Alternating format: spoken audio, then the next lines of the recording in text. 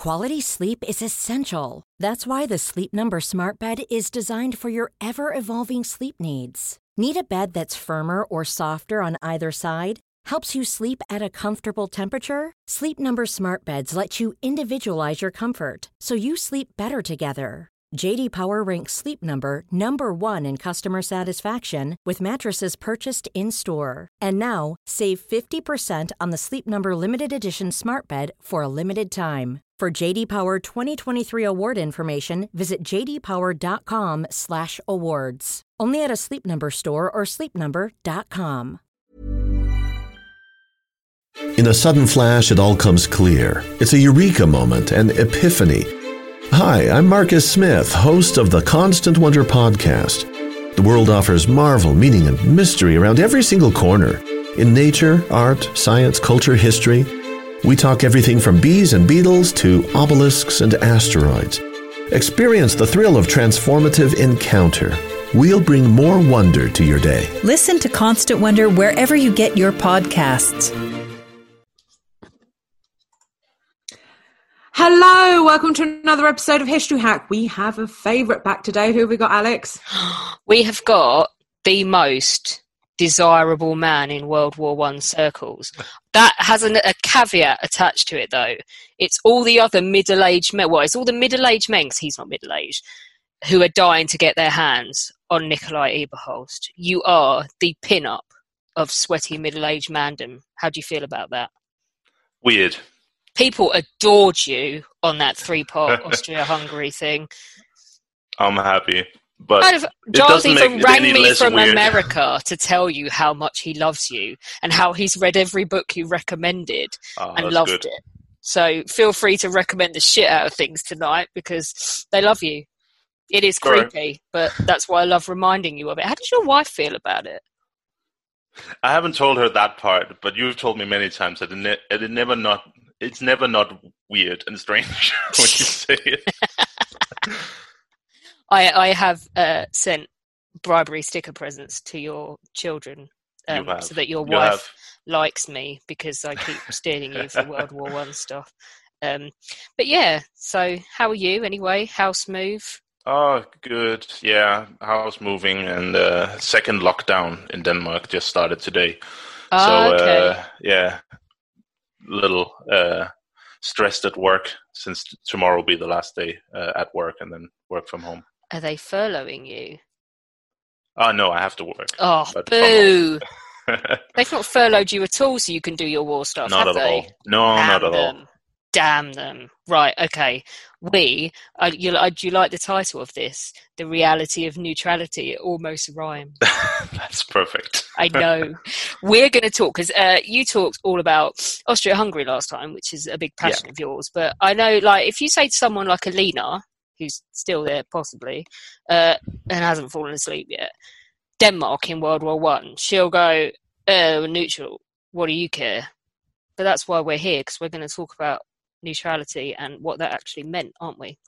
Yeah, we're going to talk about some Danish witnesses to the First World War that I've picked from all kinds of different sources and from all kinds of different sides. Yeah, it's going to be really good. Let's start with the obvious. So, neutrality. Denmark is supposed to be neutral, which means that Denmark should play no part in the war, which we're going to see is just not the case, even if you are neutral. But let's talk about that standard view. Let's talk about what it was like to be in Denmark during the First World War when your country is not participating in it, because you've dug up a few sources for us, haven't you? Yeah, I found some sources in the archive where I work, the Copenhagen City Archives, which did a lot of collections from pensioners in the 60s. And of course, a lot of those were young people during the war. And they've written extensively about how it was to be young in a neutral country, but during a war. And I think it will surprise many that while Denmark, of course, was neutral, the war really, doesn't occupy a very big part of our collective memory today. But it has a massive impact on the country, and the effects of the war is felt by everyone every day during the war. To a much larger degree than I think most people would recognize today.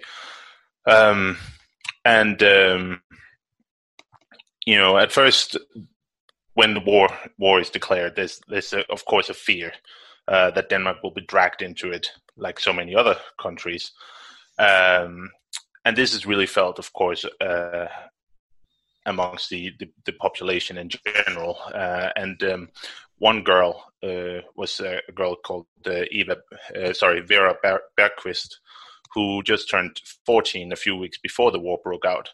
And she recalled the first days of the war like this, and I quote, "People gathered and discussed in serious clusters.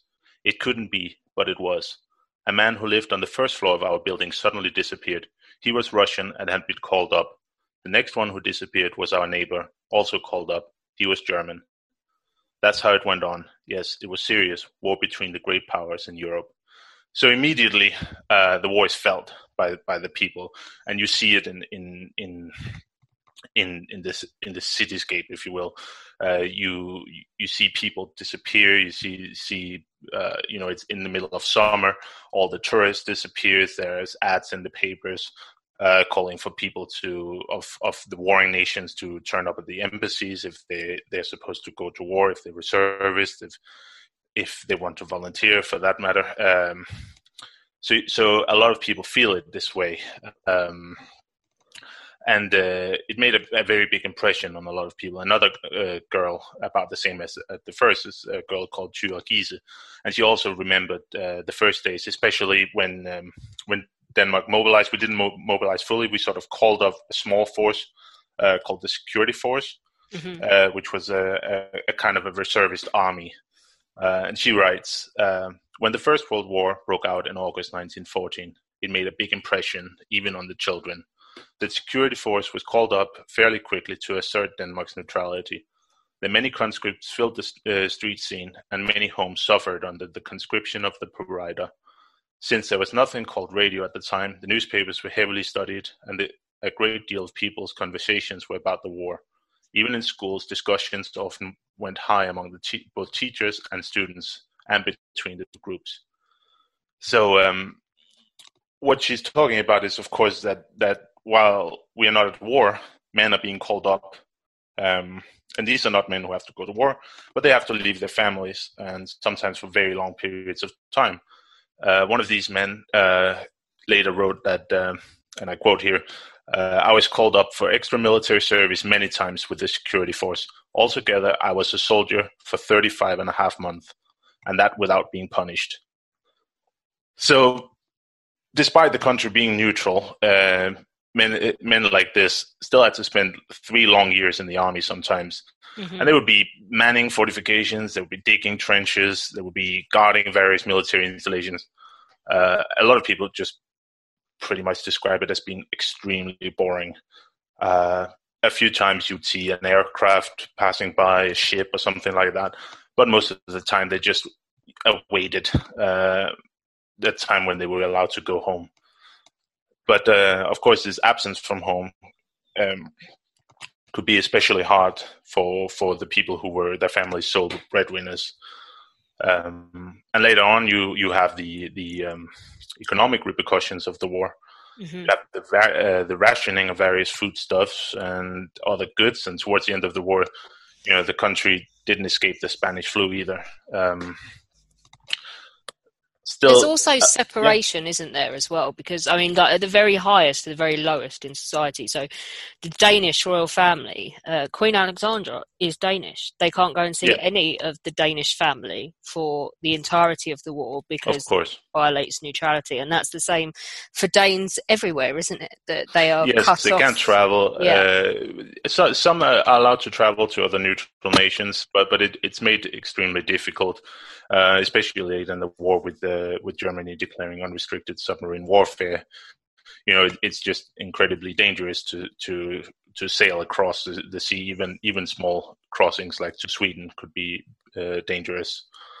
So there is a lot of isolation of the country, and that's also where you see this the rationing of foodstuff is because we can't get the normal supplies because Germany won't allow foodstuff to come in. A lot of allied nations will not sell to Denmark because they fear that Denmark would then trade with Germany that they're trying to block off. So they're caught in the middle, really, and trying to maintain neutrality and doing pretty good at that. They are quite successful at that. There are a few times where they have to show some force if especially submarines come too close or some ships get too close or aircrafts, for example, fly over Danish national territory. But generally, it's fairly quiet on that front. But still, the war has a big impact. But it also generates a lot of excitement in society in general, especially for young people or young boys especially.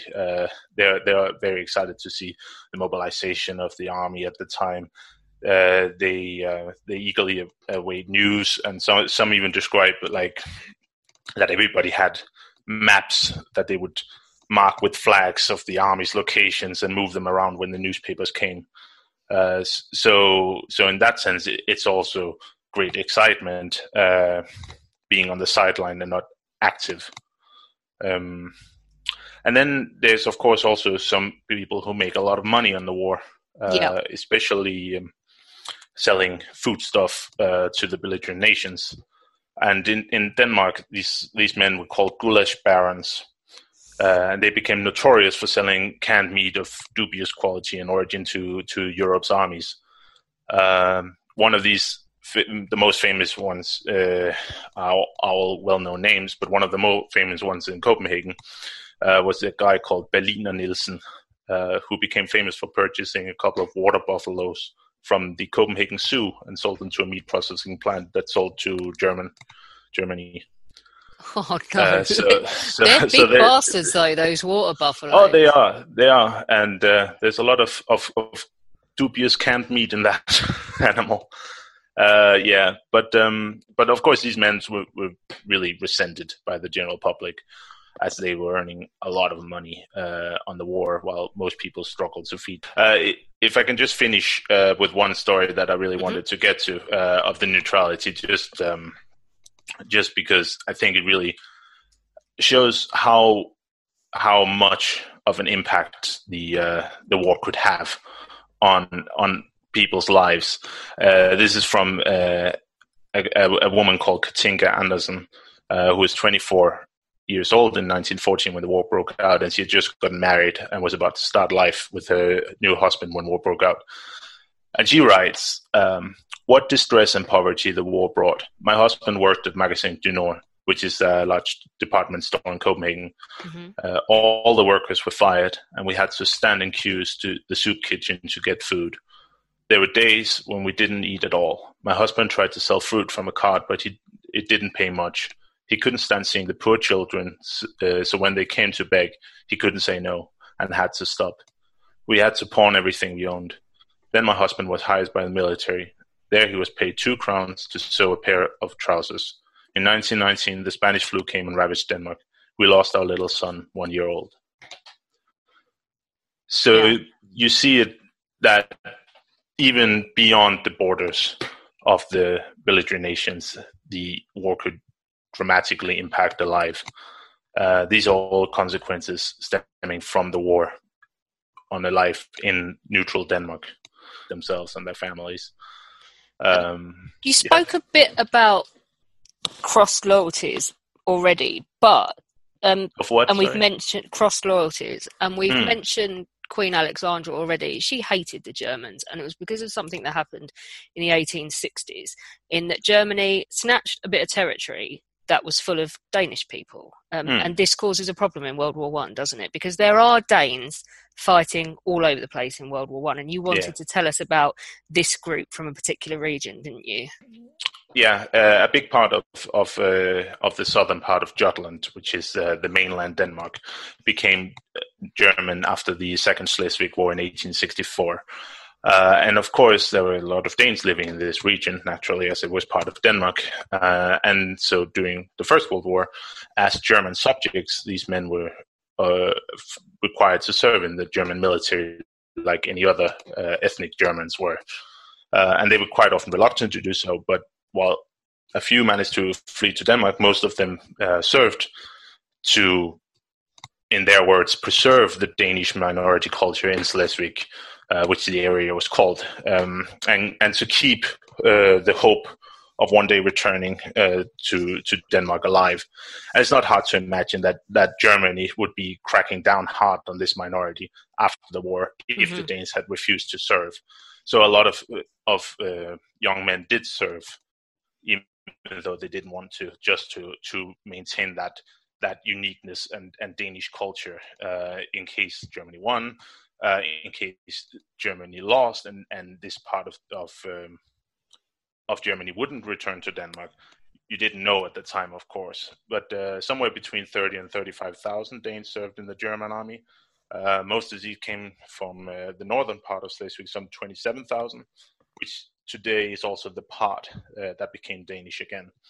And the remaining came from southern Schleswig, but those numbers are a little more uncertain, and it's hard to say who were Danes, who were Germans, because the cultures mix a little more. So they're in it from the very beginning, aren't they? But before we talk about some of the engagements where they fought, you've told me once before about, you have a story, don't you, of a guy that literally his friends had to drag him off to war. There are a lot of stories about how the soldiers had to be dragged off to the train stations by their comrades, leaving their families behind. One of the ones that I really liked, and one of the ones I picked for this, is by a guy called Peter Frank, who's a farmer. He's a husband, and he's a father of a small baby boy when the war broke out. And I picked this one as an example of what these men experienced when they were mobilized in early August 1914. And I really want you to know the contrast between this scene that Peter describes and this all too familiar scene of the crowd smiling and the young men marching off to war and arm in arm and with flowers and all that. He writes, this is a little bit longer, but I think it's worth it. He writes, "My wife and I had talked very little since the mobilization order came. Only now, when the others on the farm had retired or had traveled to their home, did we finally become one. The urge to go to bed was not present. We both felt, as strongly as only people who love each other can feel it, the urge to be alone, but not to sleep together. No, be awake together. Yes, it was as if the feeling was bursting through our minds. If we could just stay awake and be together for the entirety of the short time left before I was going away. Sleeping only stowed away precious time. As one, we walked down the road towards the forest, not just in each other's arms, no, like two people clinging to each other, never to let go again, no matter what may come. Talking proved difficult, as we both felt the inner emotions too strong to talk about openly. The evening was calm and quiet and really nice, mild and peaceful summer evening. But it was as if this gentleness and peace by nature came into conflict with what was about to happen. Oh, why this devout beauty and peace in nature, when I so soon? No, the thought could not be thought to an end. We walked slowly along the field road, and one side the grain stood strong with heavy bent ears, soon ready to be harvested. Somewhat further on the opposite side of the row, lay the cows and young cattle chewing. A couple of the horses were still grazing. Everything was peace and quiet around us, nature, the grain, the horses, the cows, and in a few days I was to be torn out of this beautiful rural peace. And so we had reached the first hedgerow. On the other side stood a good 4 hectares of oats for breeding. It's the prettiest oats I've seen, the consultant said when he came to check it out, and now I couldn't take part in the harvest. Here, everything collapsed for me. Here, it suddenly overwhelmed me. These oats I would never see again, and how much of what was on the farm would I ever see again? Should I be permitted to return? And what about our 2-month-old boy? Should he experience seeing his father anymore? Here, at the first hedgerow on the right side of the forest road, with my wife clinging to me, I experienced a young man's farewell to all that meant life to him, deed, task, and hope, and to everything and everyone who was dear to me. Let's turn around. I can no longer, I said. Slowly we went back to the farm. At home our little boy was sleeping peacefully, unaware of the disturbances of world peace. We went to bed. The day was over. Yeah, so... Go on then, tell us what happens to him. We don't know, but he does survive the war. He does. It's the only account he leaves, this short writing, but he writes it after the war, so we know he survived. Oh, thank God so for that. At least, yeah. But we don't know what exactly happened to him. So as you mentioned earlier, they're in it from the beginning, and what's amazing about these accounts is that while 35,000 people is not very many, it's just a drop in the giant ocean of men that took part in the war, they left a lot of accounts. And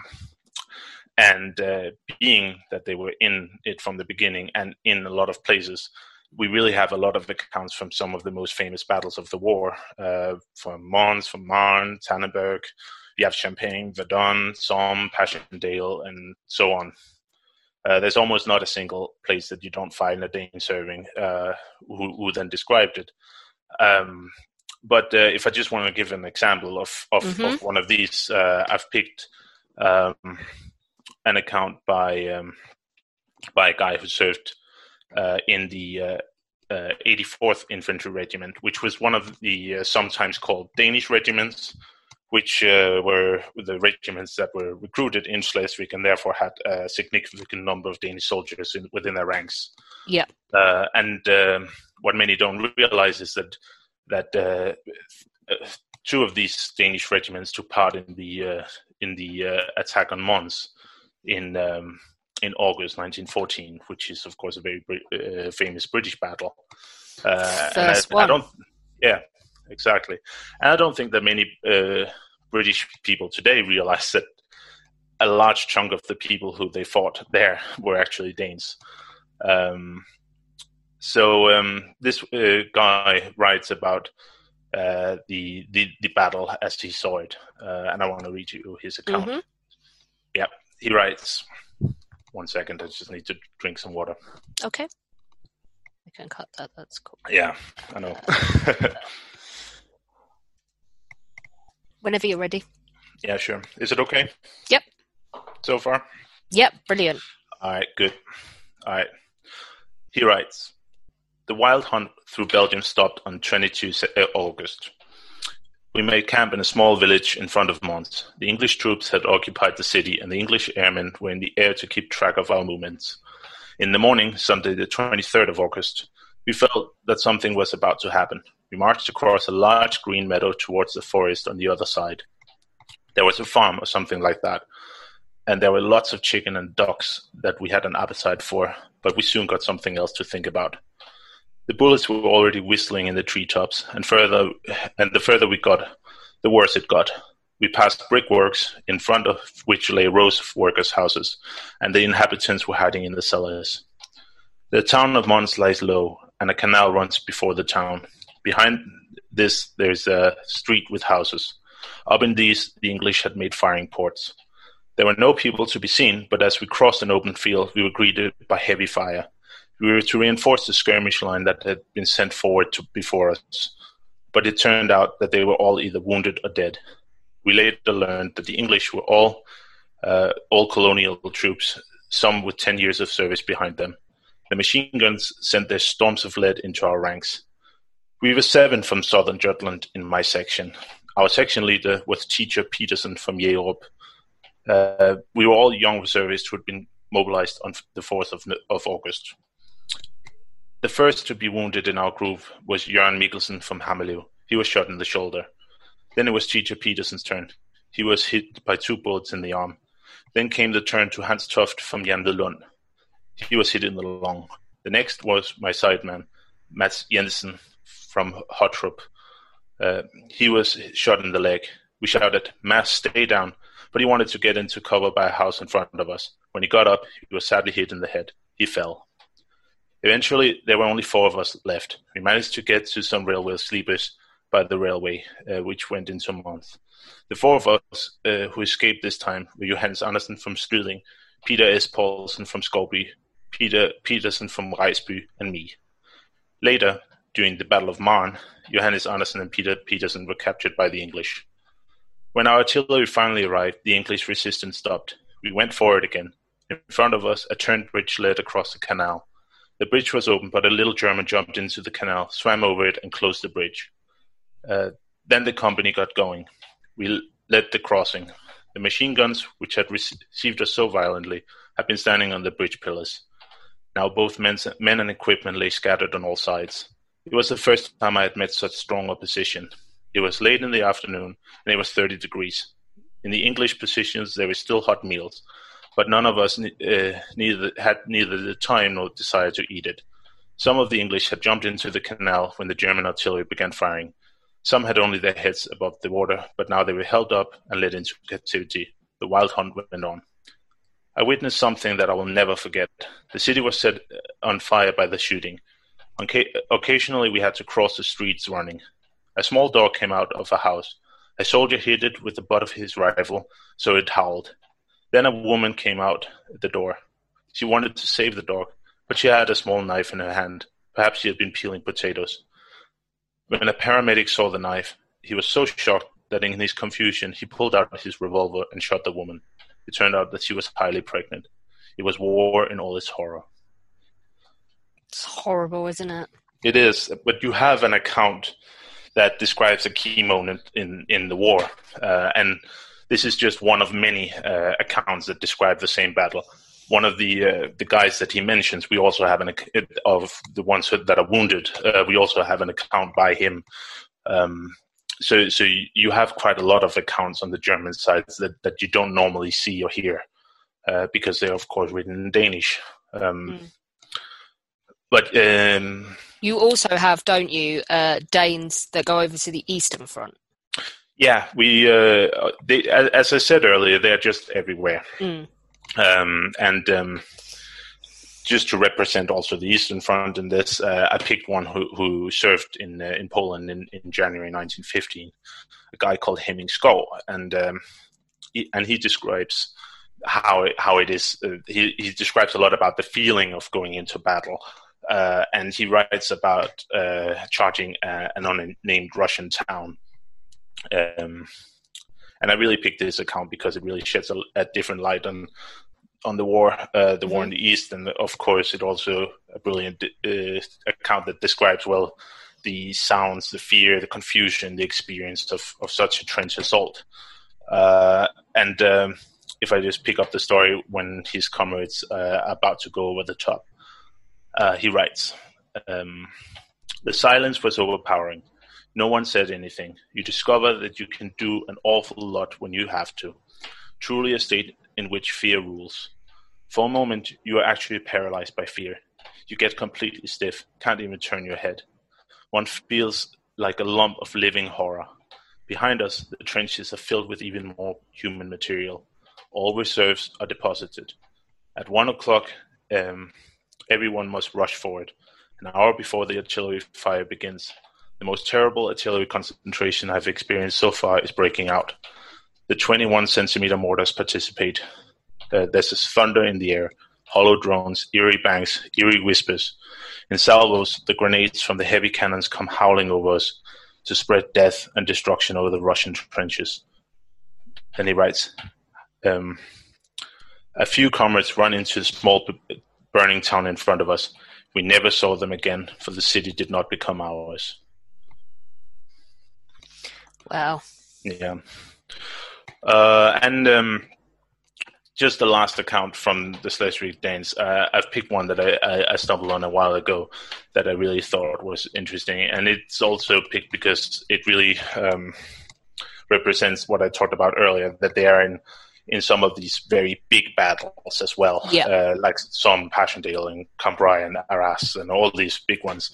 And I've picked one of a soldier.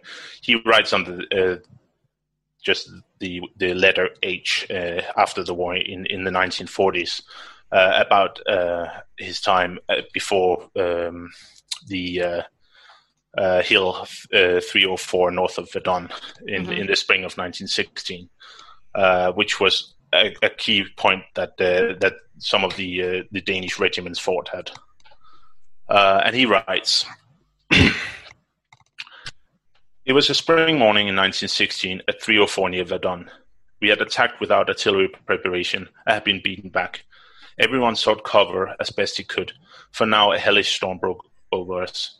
The French put out all the explosives he possessed over our trench. Both light and heavy shells exploded on the edge of the trench, while shrapnel and howitzers sought to get us down in the bottom of the trench. It was during this period that the first steel helmets were introduced, so far only experimentally, but one man in each section was forced to put such heavy new-fashioned things on his head.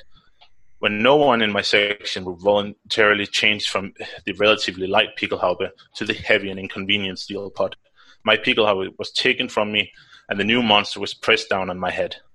I growled, and the comrades laughed at me. However, the pot helped save my life. During the terrible artillery barrage, I crawled into a dugout, where I assumed I'd be relatively safe. However, a shell exploded on the parapet and pushed the earth down over me, so my legs were buried. I slipped the bayonet out of the sheath and dug my legs free again.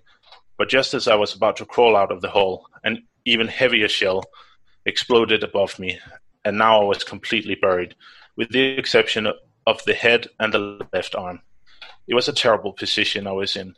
The masses of earth pressed terribly on my legs, stomach, and chest, and the only thing I could do was to hold the steel helmet in front of my face with my left hand. I fainted, but a new explosion brought me back to consciousness again. Thus, it alternated a few times between unconsciousness and consciousness, and in the clear moment, I was preparing to die.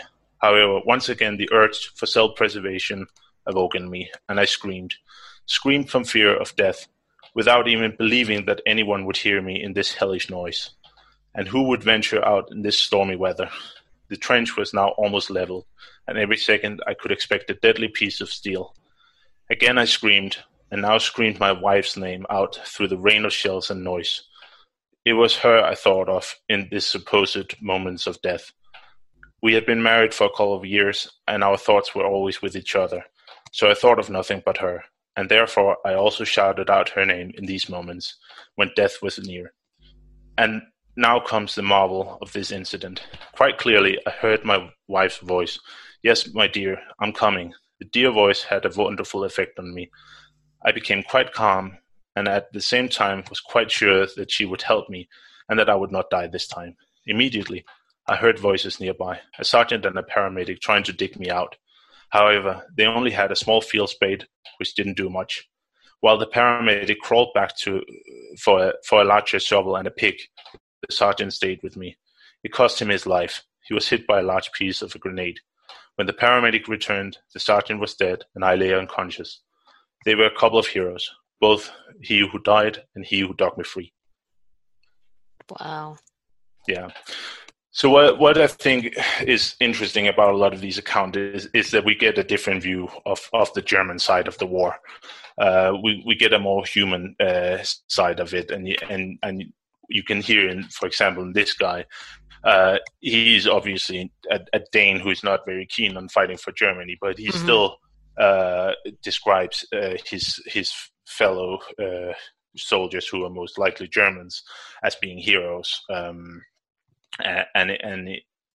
you can also hear in the way he describes the scene with the receiving the steel helmets, which you could also say is a key moment in the war. This change, which is played out here, but you also get the comradeship and the way that their interaction, that they laugh at each other and this, and that's why I think these are a great source to portray the other side of the war, if you will. Yeah, I think as well, once you're there and you're in the middle of it, it doesn't matter a damn what your ethnicity is. You're in it together, aren't you? Yeah, and you hear that a lot. I mean, most of the conflicts, they play out behind the line, of course. The conflicts with the German officers or whatever between the Danish soldiers. They're not allowed to speak Danish. Some of them are, most of them are not allowed leave because there's a fear that they will escape to Denmark. So there are a lot of conflicts of that. But of course, all of this mostly takes place behind the front. Yeah, there's no time for it when you're in the front lines. No, of course not. But we've talked about the Schleswig. Yeah, we've talked about those poor guys who were sort of ramroded into the war, weren't they? They didn't really have a choice based on where they were living. But there are lots of Danes all over the place who are there because they want to be. Now, we've already talked about France. We've already talked about Verdun. But tell us about, you've got one guy, haven't you, that you've translated some stuff for, that went off and joined the French Foreign Legion. Yeah, so if you were a Dane living in Denmark and wanted to take part of the war, which many people did, and I think this is something that we don't really understand much, that the war is really the thing at the time. And for a lot of young men, this is really, in Denmark, for example, this is really an opportunity missed. This is a great thing that will happen in their lifetime, and they're not going to be part of it. So, of course, some people will try to join, and your best choice for that is the French Foreign Legion, because they're the ones most likely to take foreigners, of course. So now at the outbreak of the war, there are, of course, some Danes who are already serving, and they didn't have much of a choice in the matter. People who have joined the Legion before the war. But then there are also those who joined for a range of different reasons, and adventure being a pretty important part of it. Somebody just wanted to be part of the war, as I said, and they felt that they were missing out. And then, of course, there were some who saw this as an opportunity to strike back at Germany and revenge 1864 that we mentioned before. That's a big part for some people as well. And you also see that some Danes had ancestors who had fought in the Franco-Prussian War. Yep. After 1864, they joined the French army to fight the Germans again in 1864.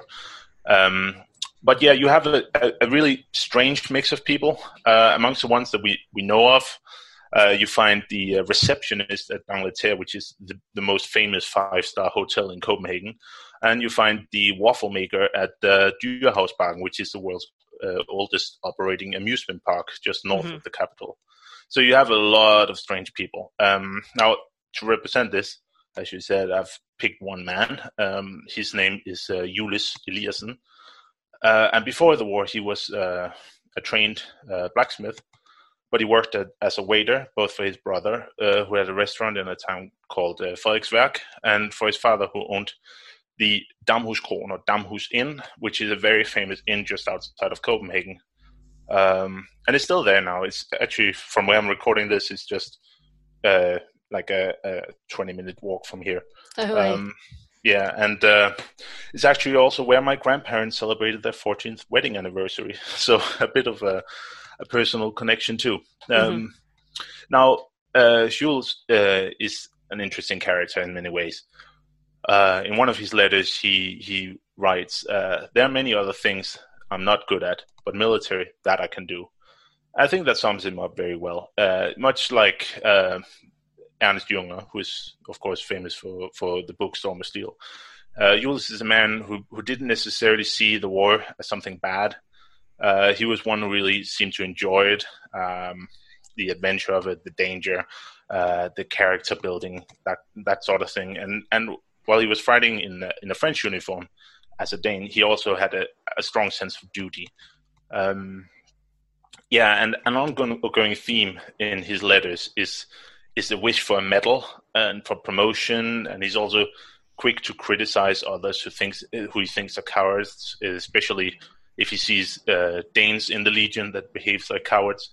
So he's a strange man, but in a way, while this doesn't really seem very appealing qualities maybe today, it's really impossible not to like him when you read his letters, because he has a really great sense of humor and a very boyish naivety that really shines through all of his letters.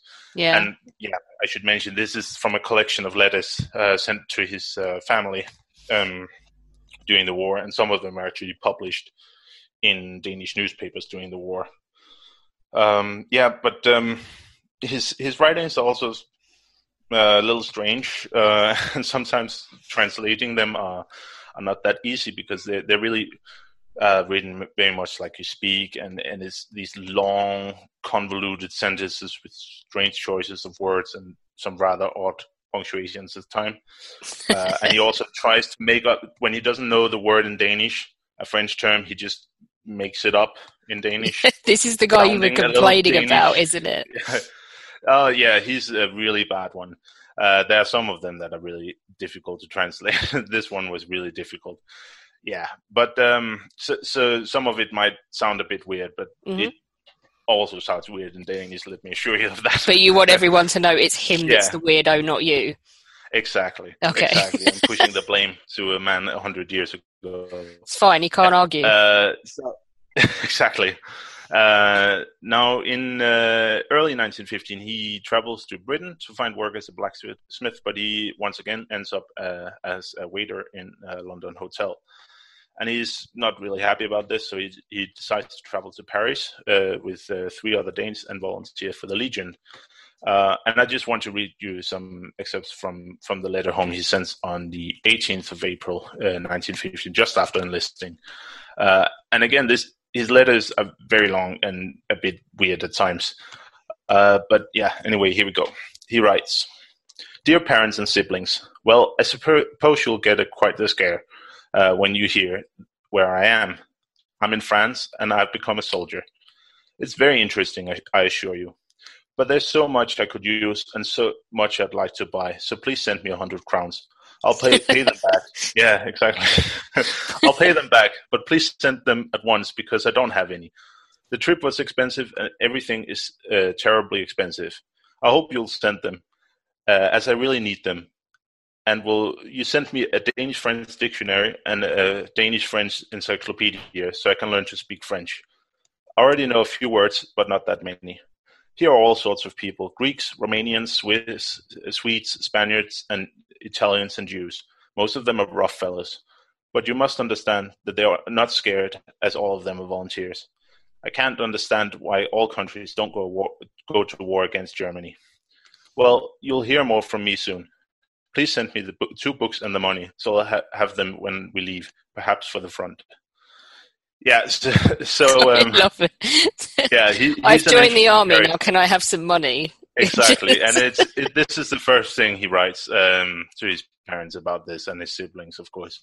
And we can't really. There are a lot of letters, so we can't really go into them all. But let me summarize a bit of what happens to him. He's in Paris for a short time, then he goes to Orleans for training. Which he describes as hard. He describes some of the different legionnaires he meets and complains about some of them, especially some of the Danes he meets. And he's also constantly begging for money and cigarettes. And then in June, he's sent to the front, 1915. And his first letter from the trenches, he writes, "Dear parents and siblings, well, I can assure you..." Sorry. Let me start that again. "Dear parents and siblings, well, I can assure you this is an adventure I'm on now. I arrived alone, but in the morning, when we were drinking coffee in the section to which I'd been assigned, suddenly a bearded fellow said, 'Sofferfanden,' meaning bloody hell in Danish, as he dropped his coffee.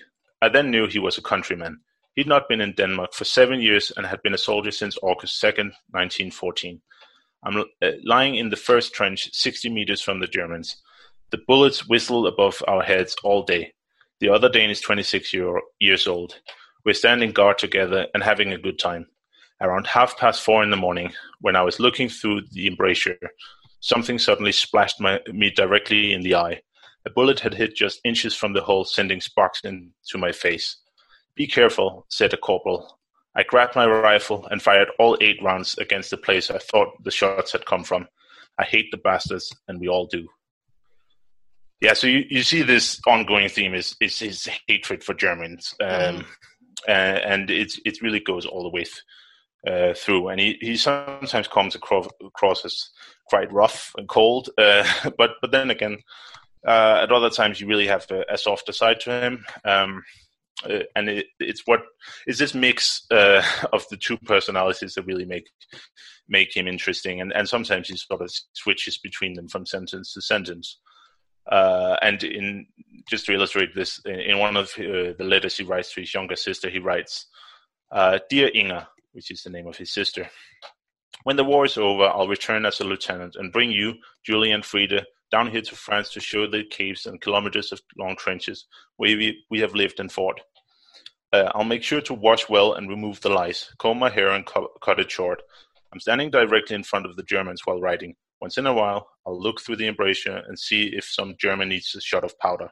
Long live Denmark, France, and Scandinavia."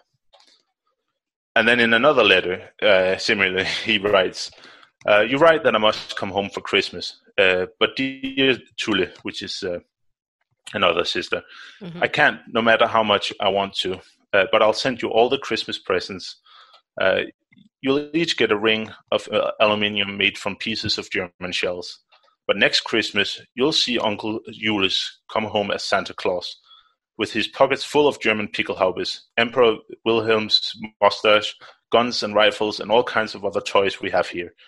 When you really think about it, humans are some strange creations. Here, grown men run around and dig ramparts, jump around, play with rifles and cannons, just like little children do. The only difference is that when grown-ups kill, but that doesn't make them any smarter, only 1,000 times dumber and more idiotic." I love. Yeah. I'm just fixated on the idea that he would have the Kaiser's moustache in his pocket. Exactly. You have all of this. He has a great way of describing these things and a great sense of humor that just runs through, despite, he's also quite brutal at times, and he obviously doesn't really think much of it. Some of the things that he writes to his mother, for example, he'll write brutal scenes of combat to his mother where he's in imminent danger, and I can't help but think that most people would have shined that up to sound a little less scary. Yeah.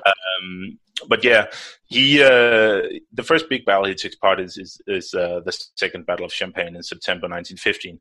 But just as an example of the fighting, I've picked one from a little later that he writes in March 1916, after he's moved to a regular French regiment, and he takes part in the opening stages of the Battle of Verdun in March 1916, and it's quite long and was very difficult to translate again, so bear with me. But he writes, "We jumped up like steel springs, grabbed the rifle in front of us, filled the magazine and fixed the bayonet. Hundreds of shrapnel exploded in the air and shells in the earth. There were only a few hundred meters to the first line of trenches, and out there cracked thousands, yes, millions of rifle shots. We were in this hell until 3 or 4 in the afternoon, when the Germans broke through. Those of ours who were still alive came rushing back to our line, pursued by an overpowering enemy. When they were around 100 meters from us, the command fire sounded, and from the mouth of thousands of fresh rifles flew a rain of bullets. I'm sure that many of them went mad because they couldn't turn back, as they were almost pressed forward by the ones in the rear. They reached our barbed wire, and some got through, but then they couldn't do any more. The entire field in front of us was a sea of people, whining, howling, and screaming. Mercilessly, the shells exploded amongst them, tore and ripped them apart. When the newspaper would write that in the end, you couldn't see if it was rocks, arms, legs, and tree trunks being thrown into the air, then it's true. Now they started running back like madmen. When you saw one who could still run, you aimed, and I must have lost all emotions in that moment, because never before have I been able to aim the rifle so calmly as I did then. The rifle rested on the parapet in front of me. I pressed the butt into my shoulder. The eyes circled around the sights, and when I caught a German, bang. I didn't notice what was happening around me. But thinking back, I remembered that every time one fell, I had a smile of triumph on my face. So you have a brutal honesty about how he feels about Germans and killing. And when you study the war, you often find that, as some other historians have also said, that you rarely find descriptions of somebody actually killing somebody. Yeah, that's true. It's like glossed over, yeah. Exactly. It's the other person next to them that are killed or kill somebody. It's rarely that you find somebody like this, and this way he actually admits to feeling happy when he kills. Is a bit strange. Yeah, I think I talked about it on another podcast. I don't think it was with you. There's an English guy like this, and I can't for the life of me remember who it was, but it just so happened that who we were talking to was researching him as well. And he's a bit of an off-colour scientist who ends up in India and taking Indian nationality. But again, he takes utter joy in ending people's lives. He thinks it's great fun. And those guys are out there, and they're on all sides. And I think some of it's just a response to the idea that that's your job now, isn't it? Yeah, I think you act like you enjoy it, then I think so, and it's clear from also some of the other ones that I read before. That he really has a hatred for Germany. He feels that everybody should go against him. He feels that this is Denmark's fight as well against the Germans, the arch enemy. So there's something understandable about it, and of course these are all written at the time, shortly after the action. So they're not watered down after the war, how everything felt, and you get a different kind of view of it. Now I want to continue the same story, just skipping a bit. Following a short pause in the battle, the German attack is then renewed, and Jules is right. We fired. The machine guns spewed their fire, but they reached the wire over piles of their own comrades, and there they hung like flies on a flycatcher.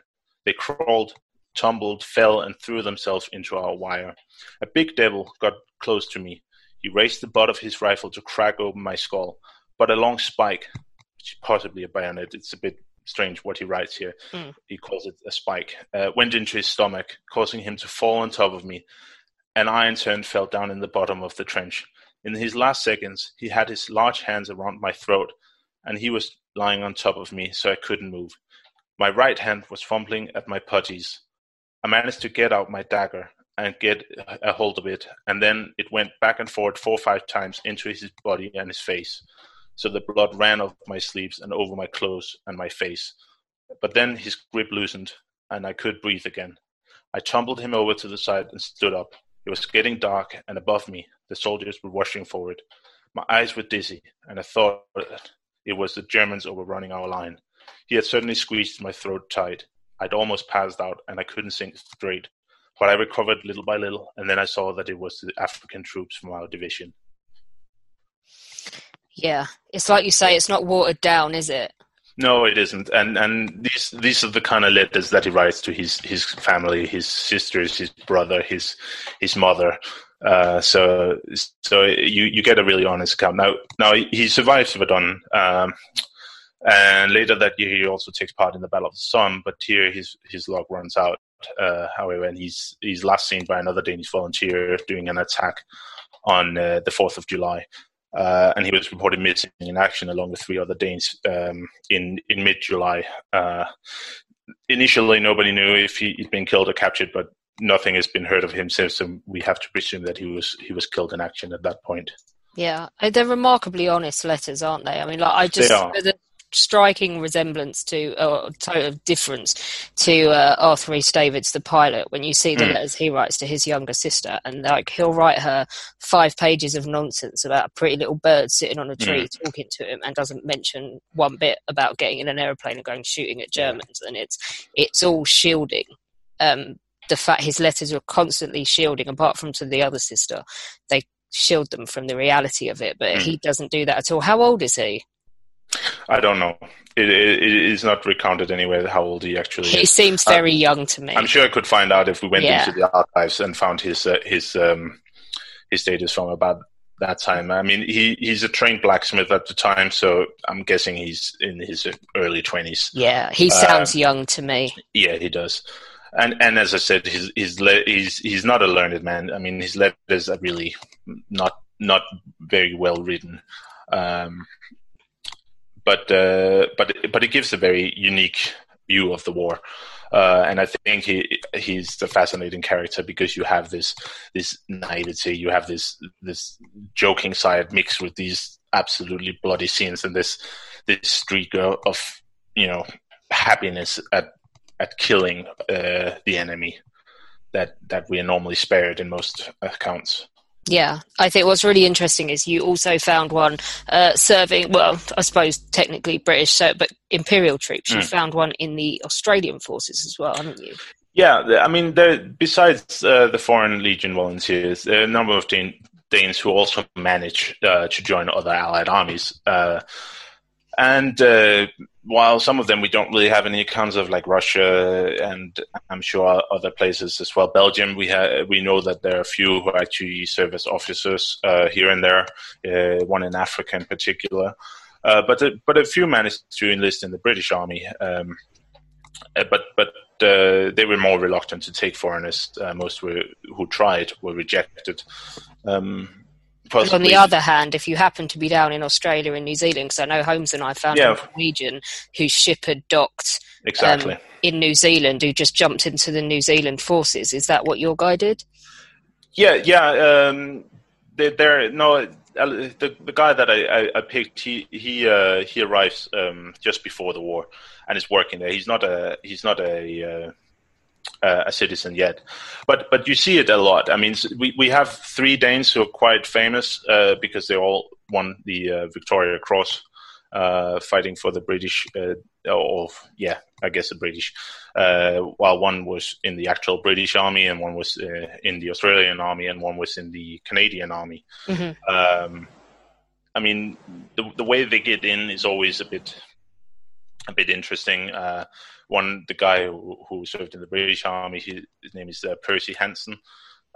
He won the Victoria Cross at Gallipoli, but he was born to Danish parents in South Africa and grew up in Britain, went to Eton, and that was sort of his ticket into the army, if you will, that he had enough to do with Britain, even though he wasn't actually a citizen at the time.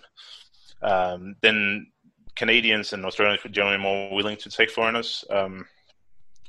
One that we have that I mentioned before, the Victoria Cross winner is Jørgen Christian Jensen, who won the Victoria Cross in 1917. But he had already been in Australia in 1909 and became a naturalized British subject in 1914 to join the army in 1915. And then we actually have an account by one of them, the guy called Thomas Dinesen. Mm-hmm. Who he lived in Denmark when war broke out, so that was a bit different. But he was desperate to fight, and he tried to join the British Army, but was rejected. He then tried to join the French Army, but was rejected.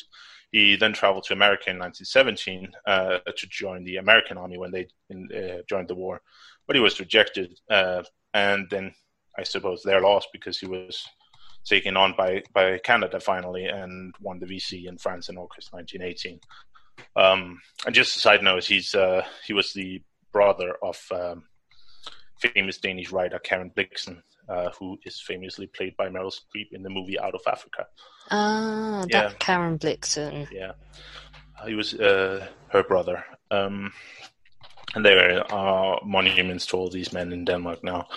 But it's almost impossible to guess how many actually managed to get into the Commonwealth forces, and estimates vary greatly. But for this, I've not picked a VC winner as information is available. Yeah. Instead, I've chosen to focus on a normal guy, if you will, a guy called Niels Grønfeldt Stephensen, who was a deputy manager at a cigar factory in Melbourne in Australia. And he volunteered for service in the Australian forces on the 18th of August 1914 after Denmark declared neutrality, and he was sure that he wasn't going to be called up in his homeland. And he previously served 14 months in the Danish army and wanted to become an officer, but was rejected because he was colorblind. But still, joining wasn't easy for him. And while it details a cloud in mystery, He admits in one letter to his brother that he wasn't actually allowed to serve, as he hadn't been in the country long enough to become a naturalized British subject. However, he writes this, with a bit of cheekiness and the help of a government official, I was accepted. I love it, cheekiness. Yeah, exactly. So his service record, which you can read online at the National Archives, actually clearly state that he had somehow managed to present naturalization papers when joining up, even though... And in wax crayon. Yeah, exactly. Yeah. Yeah, anyway, he was assigned to the 7th Battalion of the AIF, and following training, he was sent to Egypt, and later in April 1915, he was sent to Gallipoli. And in his letters to his siblings, especially his sister, which is our primary source here, show that he likely joined the war primarily to see the world, and he sometimes refers to himself as a tourist. And this makes his letters interesting because he likes to write long passages about the things that he finds curious and interesting. Like he'll write about Cairo and the hustle and bustle of the bazaars and rides between the pyramids. We also have a photo of him in front of the Sphinx and the pyramids. And really, if it wasn't for the uniform, you couldn't really tell that he wasn't just a tourist. Anyway, he also, when he arrives in France in 1916, he will make note of like curious sights, like women working as tram drivers or working at the railways. But yeah, there's also during his letters a sense that he's changing by the war, that this view is changing, and in 1917 he writes to his brother, "Admittedly, I'm a different man now, a whole lot more serious, and first of all I have learned to appreciate life and thank God that I live at all." So there's a bit different from the earlier ones where he describes himself as a tourist. Yeah, it's no fun anymore. Exactly. And he also exhibits quite a bit of homesickness in some of his letters. He's very excited to meet other Danish volunteers at times, and he also mentions that he wishes that he could go home to Denmark, and that he would much rather go home to Denmark than Australia if he's allowed after the war. Anyway, so while he's both in Gallipoli and France, I've chosen to focus on the 5 letters he sends from Gallipoli, as we already have covered France. Yeah. So we don't know much about his first service at Gallipoli. His first letter home is from the 15th of June, 1915, while he's sick in the hospital in Mudros. And it's addressed to his sister, and it reads, "Dear sister, I've been sent to the hospital sick. My stomach hurts. It's nice to get away from the shooting. I so long to read a Danish magazine." And so we know he's already been in action at this point, but then it picks up when he's sent back to the front. And this is the next letter, dated from the 22nd of July, 1915. He writes, I assume you've been reading about our fighting in Turkey in the magazines. It's hard to describe all the terrible things happening here that you would hardly be able to imagine. We are very few left in my company, and I've lost all of my friends, and it is getting on my nerves. But it does not help. We are fighting for our right, and it helps us move forward. I'm still an orderly, but not for my old captain. He was hit, poor fellow, the first Sunday we landed here. I've been in the trenches for 2 weeks, a long time. If we could only see the Turks, it would be fine. But for 2 weeks, we saw only the trenches about 50 to 200 yards away. But the grenades, they're terrible, especially the great howitzers. It is impossible to find cover against them, for they make great holes 4 feet deep, and all who are near them are buried alive. Even the strongest men's nerves give in. We can hear them coming, and waiting for them to explode is the worst. The climate here is beautiful, only 2 days of rain for 3 months, but it is sometimes very hot. When we are not in the trenches, we can have salt water bath every day. The Turks have fought fair so far, but a lot can happen before we reach Constantinople, and we will fight hard for it. But the Turks must be defeated, and with them the Germans. and we, the Allies, will do what it costs. I have to finish now. We're not only allowed to use one sheet. Yeah, so you see, during this time, you also see a change that at this point he somehow still has some hope of actually reaching Constantinople, which will slowly disappear go away very quickly. Exactly, because of course, shortly after this letter, you have the start of the August offensive, and his next letter is dated just days before that, on August 3rd. And he's writing, "We're preparing the Turks for hell, but they're still biting. I'm sorry for you, because this letter will be the last for a long time, because we'll be up in the trenches in a couple of days. I do not know for how long. After having a respite of a couple of weeks behind the trenches, we will therefore only get the usual. Sorry, you will therefore only get the usual. I'm fine, but I'm glad as long as I can send you that. A German airplane dropped bombs on our bivouac the other morning. I'm happy that sweet Lily, his niece, is praying for me. It seems to help me get through and give me hope. Bring her my best wishes and kiss her. Thank God they have not yet used poison gas, but if they do, we are prepared for it. Each soldier has a gas mask to wear. I shall not be saddened when there's peace."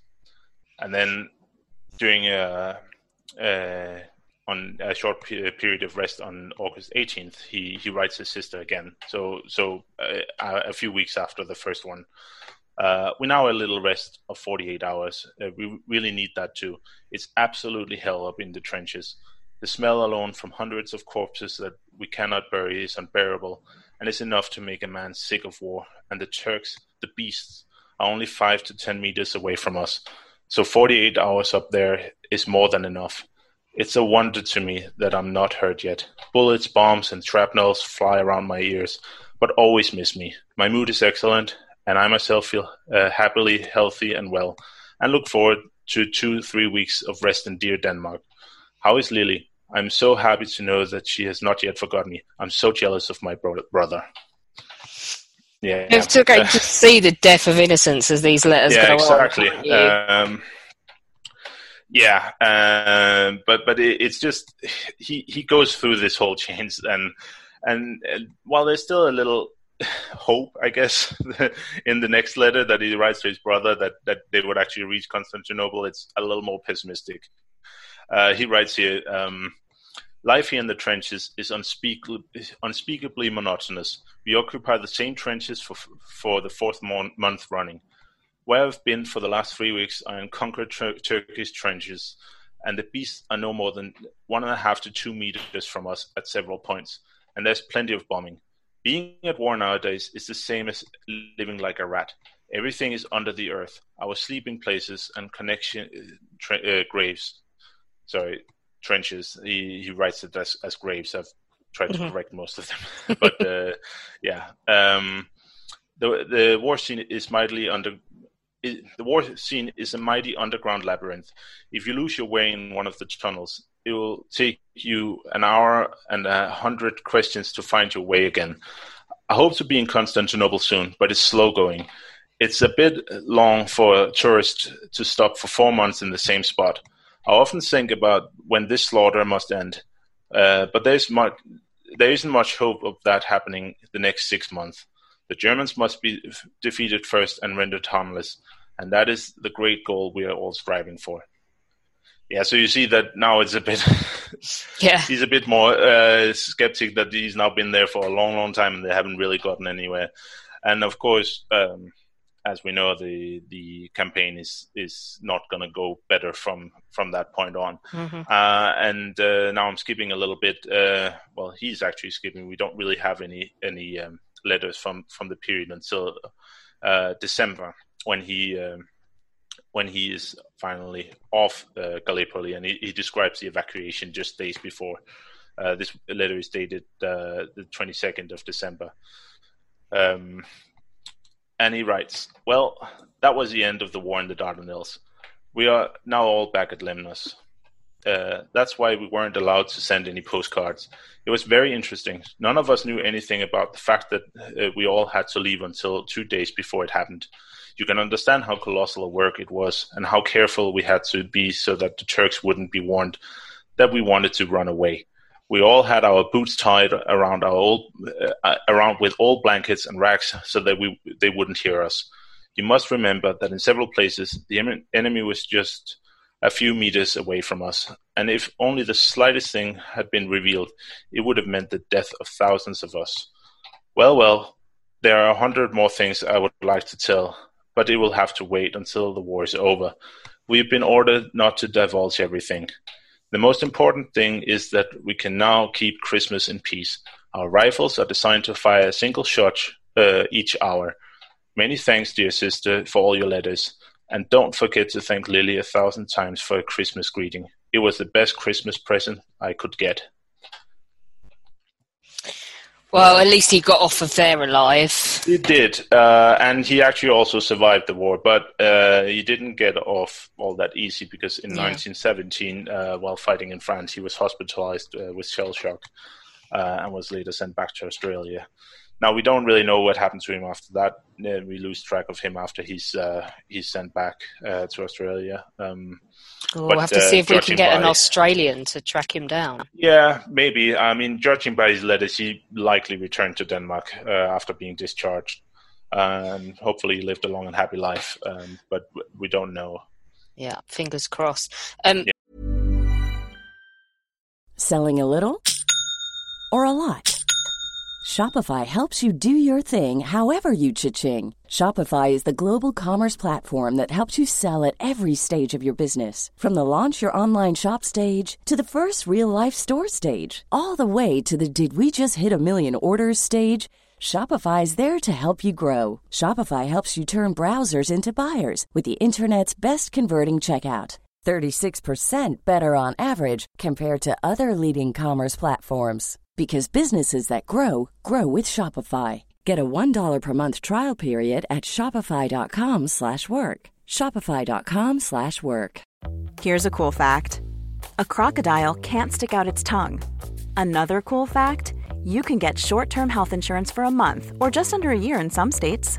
United Healthcare short-term insurance plans are designed for people who are between jobs, coming off their parents' plan, or turning a side hustle into a full-time gig. Underwritten by Golden Rule Insurance Company, they offer flexible, budget-friendly coverage with access to a nationwide network of doctors and hospitals. Get more cool facts about United Healthcare short-term plans at uh1.com. We've gone quite long already, but I don't want to deny people because we've got one more group to talk about, haven't we? And that is inevitably all of the Danes that had emigrated to America. So what happens... obviously happens when America enters the war in 1917. Yeah, it's a group that we don't hear much about. I think most Danes don't even think about them. But yeah, of course, the Danes who immigrated either before or during the war would find themselves, a lot of them, fighting in the AEF in 1917 and 18. And we can't really know how many it is. Some say around 30,000 Danish Americans served, but of course it depends on how you define who is a Danish American, who is an American already. For me, I've been trying to focus on the first and second generation Americans in my study of it, or the ones that have lived in these distinctive Danish enclaves, mostly in the Midwest, where the primary language was Danish, and churches were Danish, and there were Danish traditions. The places like there's Askov in Minnesota and Elkhorn in Iowa, which are these Danish towns in America. But yeah, the war actually had a great impact on these people because in many ways these Danish towns turned American during the war to display patriotism. And if you read the Danish American press, the newspaper that came out, they're always like encouragement for starting to celebrate like the 4th of July instead of the 5th of June, which is the Constitution Day in Denmark. So in a way, this changed during the war, and this distinctive Danish mentality was almost wiped out in many of these places, and everybody just became American, as they were desperately trying to lose the sometimes not very favorable term of being a hyphenated American, so like a Danish American, German American, or something like that. And you also find interesting articles, and that I think we should read out now, like from this one from a Danish American newspaper in May 1917, so just a month after America ended the war. And it's important to note that this is before conscription is declared in America. And it's presented as an anonymous letter to the editor and addressed to the boys and signed by someone calling themselves one of your girls. So you already kind of know where this is going. Yep. Okay, yeah, let's give this a listen. Boys, I am wondering how many of you have a great, big, proud feeling these days, because you are Americans. I have been anxiously but hopefully watching to see some of your names added to the list of brave, loyal American boys who have shown grit and true spirit enough to join our Army or Navy when President Wilson called for volunteers. I have heard of one only. I know that some are preparing to give their country their very best support, but I know too that a great many of we Danish people are still not aroused. We Danes are slow to be up and doing if we cannot see that the results of the deed are going to be of a certain benefit to our own little group in particular. We do lack the big broad view that should belong to every American citizen, especially in times as serious as these are. I wonder, how many of us can truly say, I am not a Dane, I'm an American? Boys, we girls are almost broken-hearted to think of the possibility of your having to enter the terrible war. But rather than hear that, the Americans who hail from Denmark are slaggards or indifferent, rather than that, we beg of you on our knees to sail for France tomorrow, although we should know that you would be set before the very mouths of the enemy's cannons. So, yeah, I'm smelling a rat. Are you? Yeah, it doesn't really sound like a real person. And it sounds like a middle-aged man sat there and signed it. Exactly, and tried to one give of your somebody girls, somebody a bad feeling. But yeah, despite what you might think from reading something like this, there's no indication that Danes were any slower to join up than any other Americans. In fact, the first Danish American who fell in combat already did so in 1917 at Passchendaele while serving in the Canadian forces. Like many Americans did, they who just crossed the border, didn't cross they? the borders, yeah. Exactly. Now, I've chosen to focus here on a first-generation immigrant soldier called Alfred Nielsen, who immigrated to the United States with two brothers in 1915 from the Danish island of Mors. So during the war. So this is one of the examples of somebody who actually were able to travel during the war. And he wrote an absolutely wonderful account in Danish of his wartime service after the war. And besides both being well-written and incredibly detailed about many aspects of his time in France, it's also very reflective and very honest. Now, he's a volunteer, but he absolutely did not like the war. And as we'll see, he really regretted joining up once he arrived at the front. And perhaps because he's a relatively new American, his approach to the war is, like many other American accounts of war in general, I think, is almost completely devoid of patriotism or this American exceptionalism, if you will. It's more, he doesn't really shy away from criticizing the behavior of his fellow soldiers at times when he sees it. And I just want to give you one example here. He writes about a fellow man that he chose to name Jim. He writes, one of our signalmen was what we called hard-boiled. The death and suffering he saw around him did not touch him. He knew so many swear words that he could swear incessantly for several minutes without repeating a single one of the words. I want to call him Jim, but that's not his real name. At noon that day, the infantry occupied the plantations around the chicken coops. Jim and I were on our way up to the line, each with 2 carrier pigeons. On the way up, we met quite a few prisoners, maybe 100 men. Like a flock of sheep, they were being driven back by 2 infantrymen. I was some distance ahead of Jim and reached one of the trenches that our infantry had just taken. The trench was completely abandoned, for there were still dead and wounded.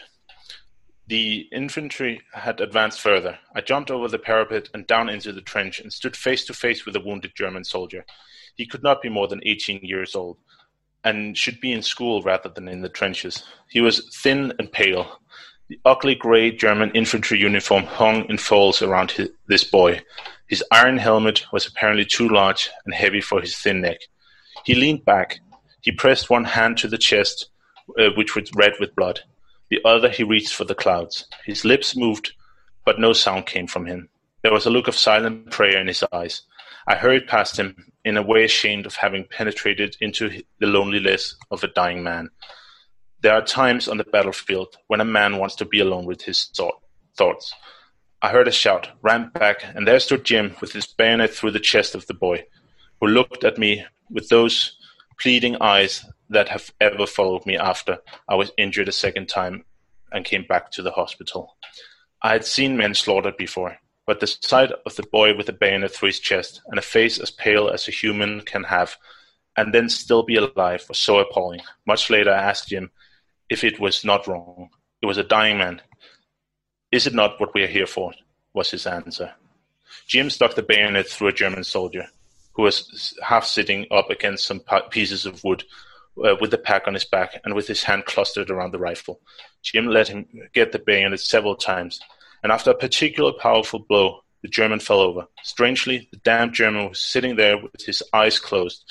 I thought it was false alarm, but I saw that he was already at St. Peter's Gate, begging to be let in. After all, war is mutual permission for fraternal mutilation.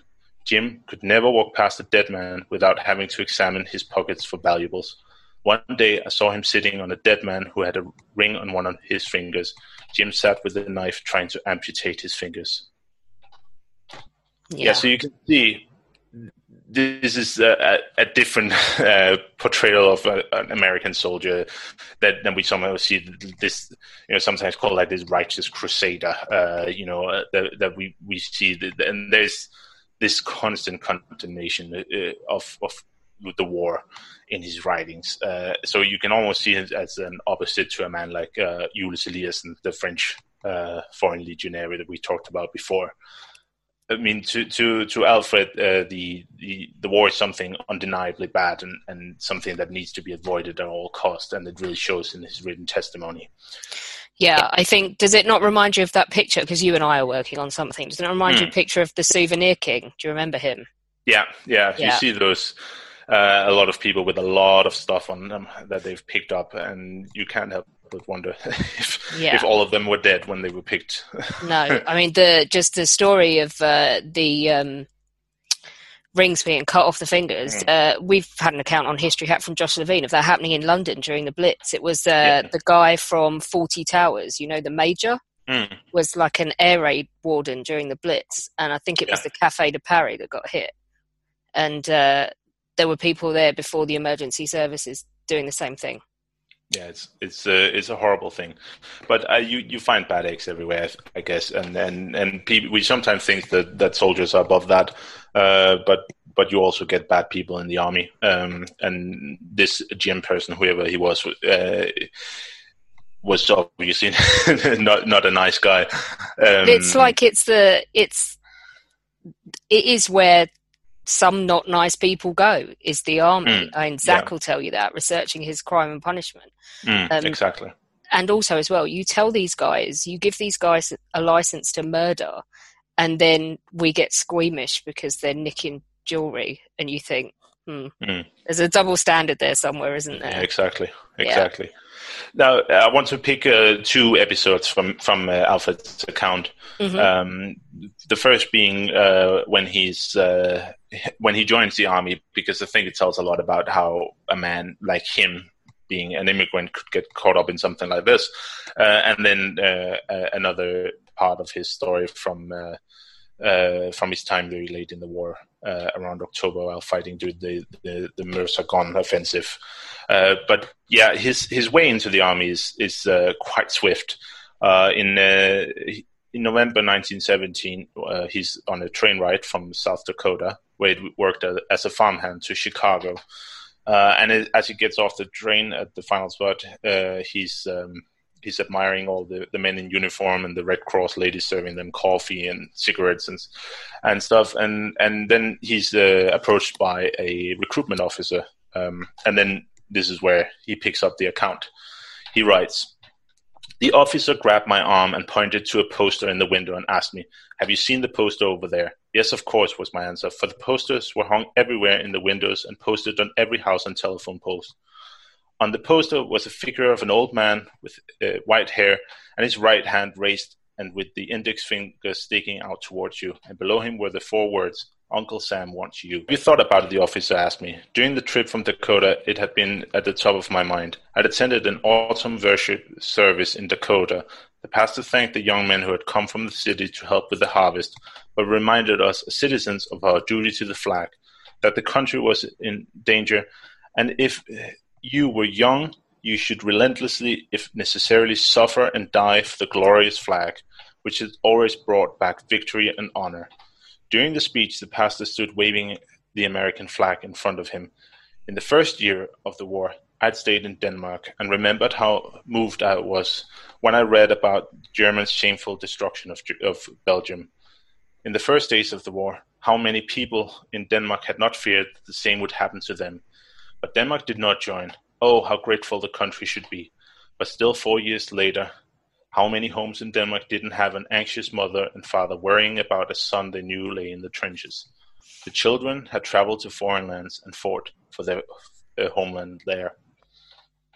Am I, as a Danish citizen, obliged to fight for Uncle Sam? I asked the officer, who shook his head and said, "We have thousands of German-born men in our army, many at the front and many will follow. If America is good enough to live in, it should be good enough to fight for, and especially for a man with Danish blood in his veins, who cannot have much sympathy for Germany. You will look good in a uniform, and here is the address for the recruitment office." He was well rehearsed, wasn't he? Yeah, exactly. He'd given that speech out a few times before. Yeah, exactly. And you see how, very well how a man like this, what he's thinking about. You have of course, the willingness to, of course, do something for your new country, but you also have a sense of duty to your old country, and it's a mix of this that makes this account interesting. And I think this goes for a lot of the hyphenated Americans at the time, that there was both an obligation to your new country and an obligation to your old country, that sometimes conflicted if you were from an enemy country, if you will, but also sometimes could work together, like in this case. So I said I wanted to pick up, but let me just summarize what will happen. He goes to join up. Of course, he goes to training and is sent across to England, where he gets some more training, and then he arrives in France, and he serves in the 3rd Division, also nicknamed the Rock on the Marne, for remaining steadfast in the face of the German offensive in 1918. And he arrives around the time the division is engaged at the Battle of Château-Thierry. And he's later also fighting at Saint-Mihiel, where he's wounded. But the one I wanted to read for you is from the time when he's fighting in the Meuse-Argonne offensive, the largest military offensive in the United States history, involving some 1.2 million American soldiers. And here Alfred is tasked with establishing communications between the American lines and an advanced post set up in a recently captured German trench. And I'll let him tell the story. He writes, 4 men were commanded out. I was one of them. A piece of shell killed one on the way out, an infantryman. Ryan and I continued. Grenades fell all around. Out by the trench, a shell that looked like a falling star shooting through the air suddenly landed, a dazzling light, and everything went dark for a few seconds. My comrades got up, but I remained down. The comrades saw how mercilessly the grenade had hurt me. Stiff with fear, one asked me, "Were you hit?" as if he doubted what he was seeing, bent over me and said, "Good God." A shell sent earth and stones down over us. My 2 comrades ran back towards the trees. Heavily bleeding and confused, I grabbed a shoelace, and with that I stopped the bleeding and crawled a few meters to a deep shell hole and let myself roll down there. Here I was safe against the bullets. In the hole lay 2 dead German soldiers. All day I lay waiting, hoping that my comrades would bring back a stretcher. I feared that if I had to wait until darkness fell, everything would be over with such a wound. And then I'll jump a little. He's badly hurt and he finds himself alone in the shell hole and continues from here. When darkness came, I tried to cry for help, but the blood loss had been too great, and my strength was weak, and so was my voice, which could not be heard far away. It was like having a bad cold. Later that night, I heard voices from another shell hole a few feet away. Was it help, or was it one of the enemy patrols? I was listening for the language, and I seemed to catch the words, "Are you sure?" But I was not sure. And I imagined that the men out there were from the same army as the dead in the hole with me. My thoughts went to the young wounded German boy I'd seen killed 2 days earlier. I was afraid of the bayonet and squeezed deep into the dirt at the bottom of the shell hole. Jim, the man he talked about earlier, was not the only one I had seen kill a helpless man. I had also seen many wounded Germans behind our lines. Prisoners who were treated well. Getting captured, never. My rifle was where I fell, but one of the dead had a revolver in his belt. I reached for it, and with it in my hand, I pressed myself close down against the wet, cold ground. I was afraid to move. I almost did not dare to breathe for fear that they would hear me breathing. Then he is not discovered by the perceived enemy patrol, and he makes it through the night. But in the morning, the battle around him resumes, and he continues from here. In the morning, I heard that the battle was in full swing again. Gas drifted slowly over me, but with great effort, I managed to get the mask over my face. The comrades attacked again, and they would surely see my condition. I could hear the machine guns and wild howls to one side, but before long, they were completely gone, and I was still lying in the hole. I reached over and took my neighbor's water bottle, which was filled with coffee. It eased the thirst for a while. Later, I opened their packs and searched for something edible. One pack was impossible for me to open. In the second, there was flares, a teaspoon, and a little butter. Denied food and water, in tremendous pain and fever, he's then starting to hallucinate in this hole. So he continues from there. After 2 days of pain, hunger, and thirst, I saw myself under a large rock in pure white bed. An old man was sitting next to me. Outside, I could hear the water rushing down a cliff. Every time I stand by the Niagara Falls, I remember the night out there in no man's land, an eternal deafening roar of water. When you've been without water for several days, with a burning fever, with your throat and tongue so dry that it was impossible to close your mouth, then there's nothing in the world that is as precious as a small drop of water. Water, water, I shouted to the old man, pointing to the edge of the cliff. He dragged himself out there using a long crooked stick, came back with a glass of water, shook his head and said, "The war is still raging out there, but do not be afraid. The grenades can't reach us down here." I tried to get up, grabbed the water, opened my eyes and was back in the shell hole in my desperate position. I understood that this was the beginning of delirium and unconsciousness, and in a way I was grateful. Then he finally passes out, but luckily he's somehow found and is brought back to friendly lines where he then regains consciousness and he continues there.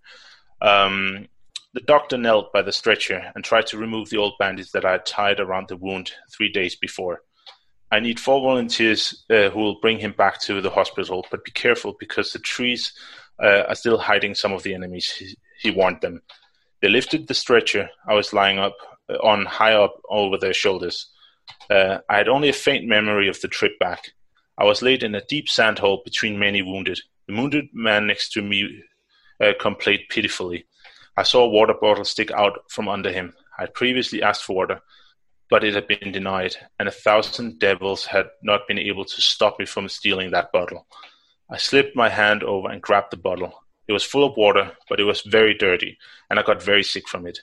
It was impossible for me to judge the time, but it felt like a long time before I woke up to a violent explosion. A shell had landed in the hole. Parts of men and sand flew to all sides. The next time I opened my eyes, I was in an ambulance. It was a painful trip. My wound, which was inflamed and swollen, was torn and bumped by an uninterrupted jumping around of the ambulance, which ran in and out of shell holes.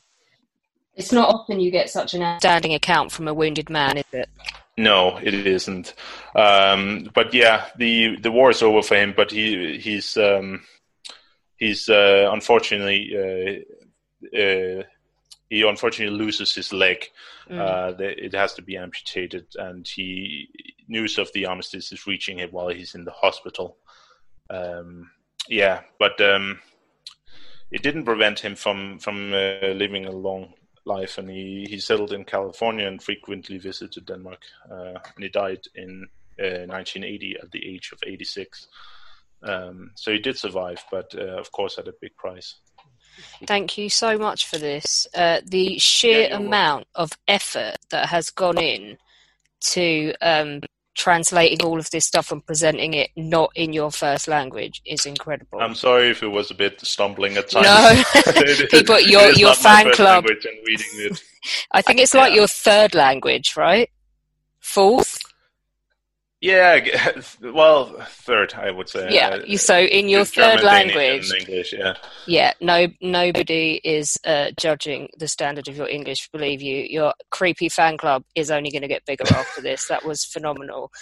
So many interesting stories, and all of them from Danish people, which is supposed to be neutral, and people think there's nothing of interest to say, perhaps, about Denmark in the First World War. So thank you so much. You're welcome. Join us tomorrow. We've got specials for you because it is indeed Christmas Eve. We will be talking to Louise Creechan all about Charles Dickens and A Christmas Carol. We feel we should do something festive with you. And then in the evening, even better, Owen Staten is back. He's going to give us some more Welsh folklore with a Christmassy theme this time. So don't miss out on that one. And then on Christmas Day, when you have had enough of presents and turkey and not being able to hang out with everybody because of COVID, we have a treat for you. We have another Sharp reunion. This time it's the cast of Sharp's Company. So don't miss that. It's a brilliant lineup and we had loads of fun. And then on Boxing Day, when you really have had enough, join us down the pub when we will regale you with our Christmas special. We have played Secret Santa. Currently all of the regulars have packages sitting at their house with what we assume will be hilarity inside, and then we'll open them live on air. And we are also going to play we're going to play a game. We are going to play a game whereby everybody gets allocated, much like Secret Santa, someone else in the pub, and they've got to cast them as historical characters for a theoretical panto. So join us as we basically burn each other for a couple of hours for your amusement. Don't forget that we do exist on Patreon as History Hack and on Patreon as well, which is Podbean's own version. Elena and I have had massive fun doing this in 2020, but life's going to change quite a lot next year and we're going to actually have to go and earn a living, etc. If we want to keep up the regularity that we've been bringing you and the kind of guests that we've been bringing you and the workload, then we will need your help. So if you join us on either of those platforms, Marcus is currently working on some benefits for you, so there's going to be incentives for joining on either of those platforms. We're revamping ourselves on both of them, so don't forget to go in. You can do as little as $1 a month and it all goes towards keeping up History Hack as regular as we've been able to bring it to you this year. We are now on YouTube. We are posting all of our new episodes on there, and we have our own channel, and we are gradually posting all of the back episodes because we have been made aware of the fact that you can only find the last 100 on some platforms. So you can go and listen to your heart's content and laugh at the cartoons and have a great time. So do go over there and subscribe.